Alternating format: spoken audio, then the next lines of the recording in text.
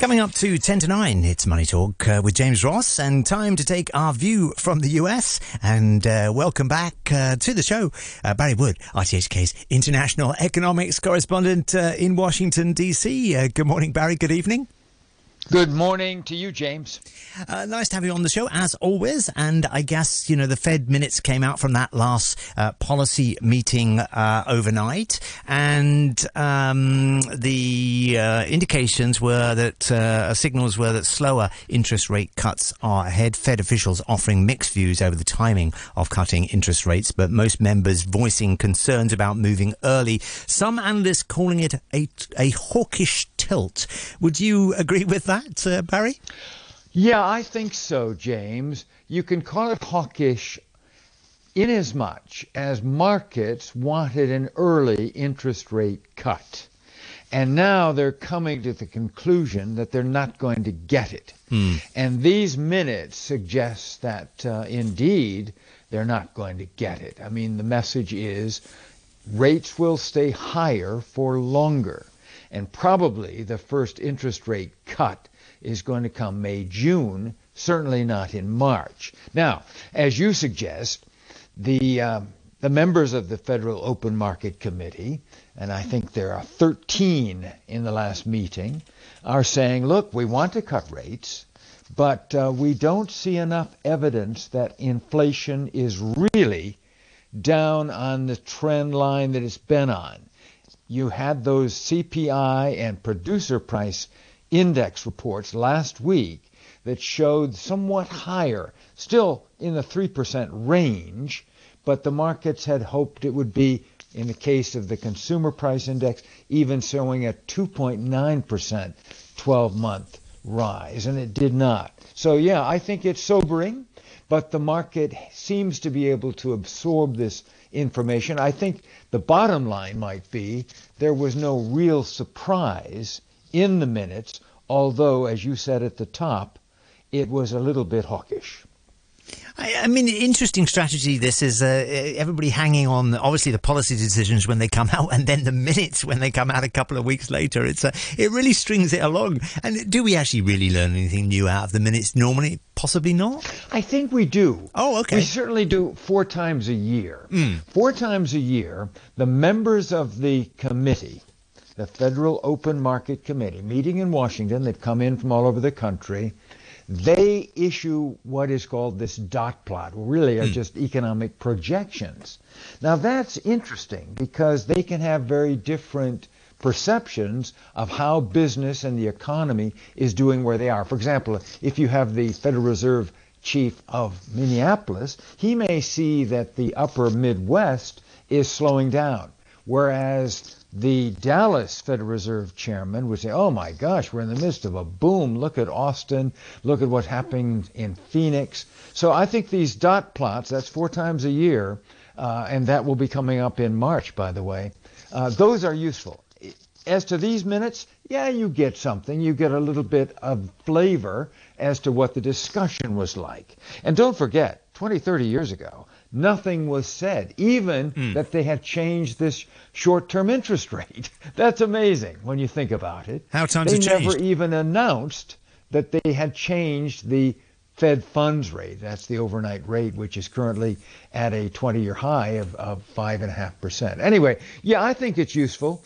And look, the Federal Reserve deserves very high marks for engineering what I think you have to say is a soft landing of the U.S. economy. Give them 3 points. Well done, guys.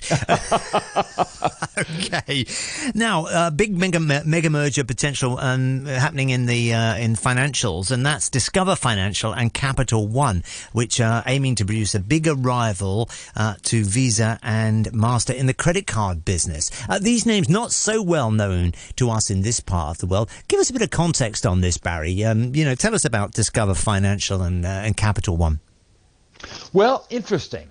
You're ahead of us, first of all. I think that's where we have to start.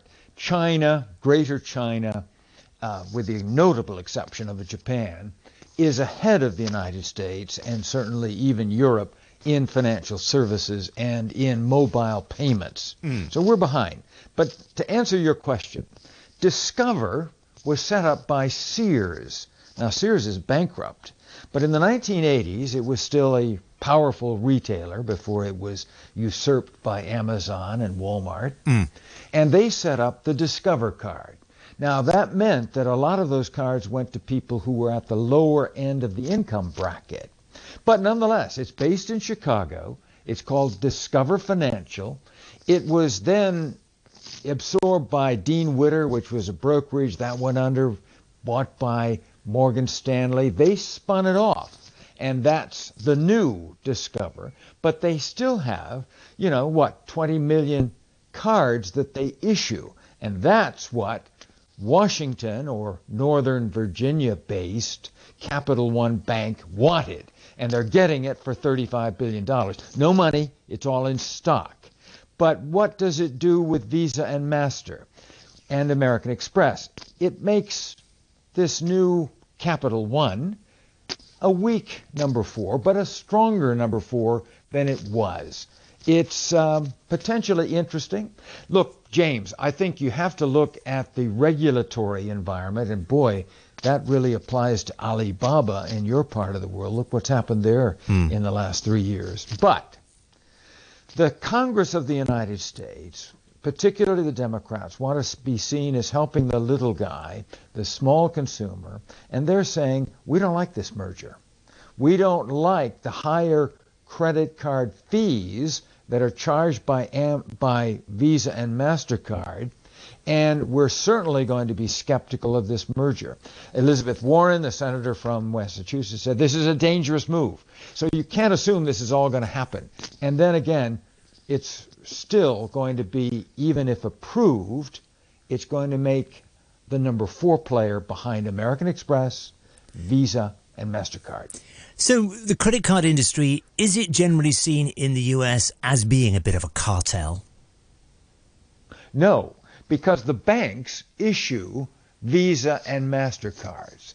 Visa and MasterCard, Visa's based in San Francisco, they make their money from the fees that they split with the banks, but they are simply that logo on the card. The card is issued by your bank. Sure. And it's your bank, when you pay, that will be charged.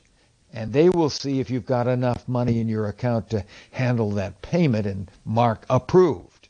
But again, it's a very different financial system that you have in Greater China, because Alipay and Tencent Pay, you've got so many more, a factor of 10 or more, using mobile payments. You've got lots of different things happening in the States. You have a lot of people still paying with checks that are written to a restaurant or certainly to a big purchaser, right, because a lot of people don't want to use their credit card. A lot of people do use a debit card, which goes directly from your bank. But, Capital One is a big player in that. So, this is a complicated area. The Americans have a lot of competition and a lot of regulators looking at everything. Is there a paranoia then, finally, about regulation then? I think there is. Look, the system works. There's no problem with the system. And you've got some of the San Francisco tech companies that are very big in this. Venmo, PayPal, those are big names here in the States in terms of mobile payments. And everybody wants to do like you do in China and certainly in Hong Kong. They want to be able to just either slide, right, show their card, and walk out. But you're way ahead of us. And I think that, the competition is good. You've got Square, you've got other companies, and I mentioned PayPal.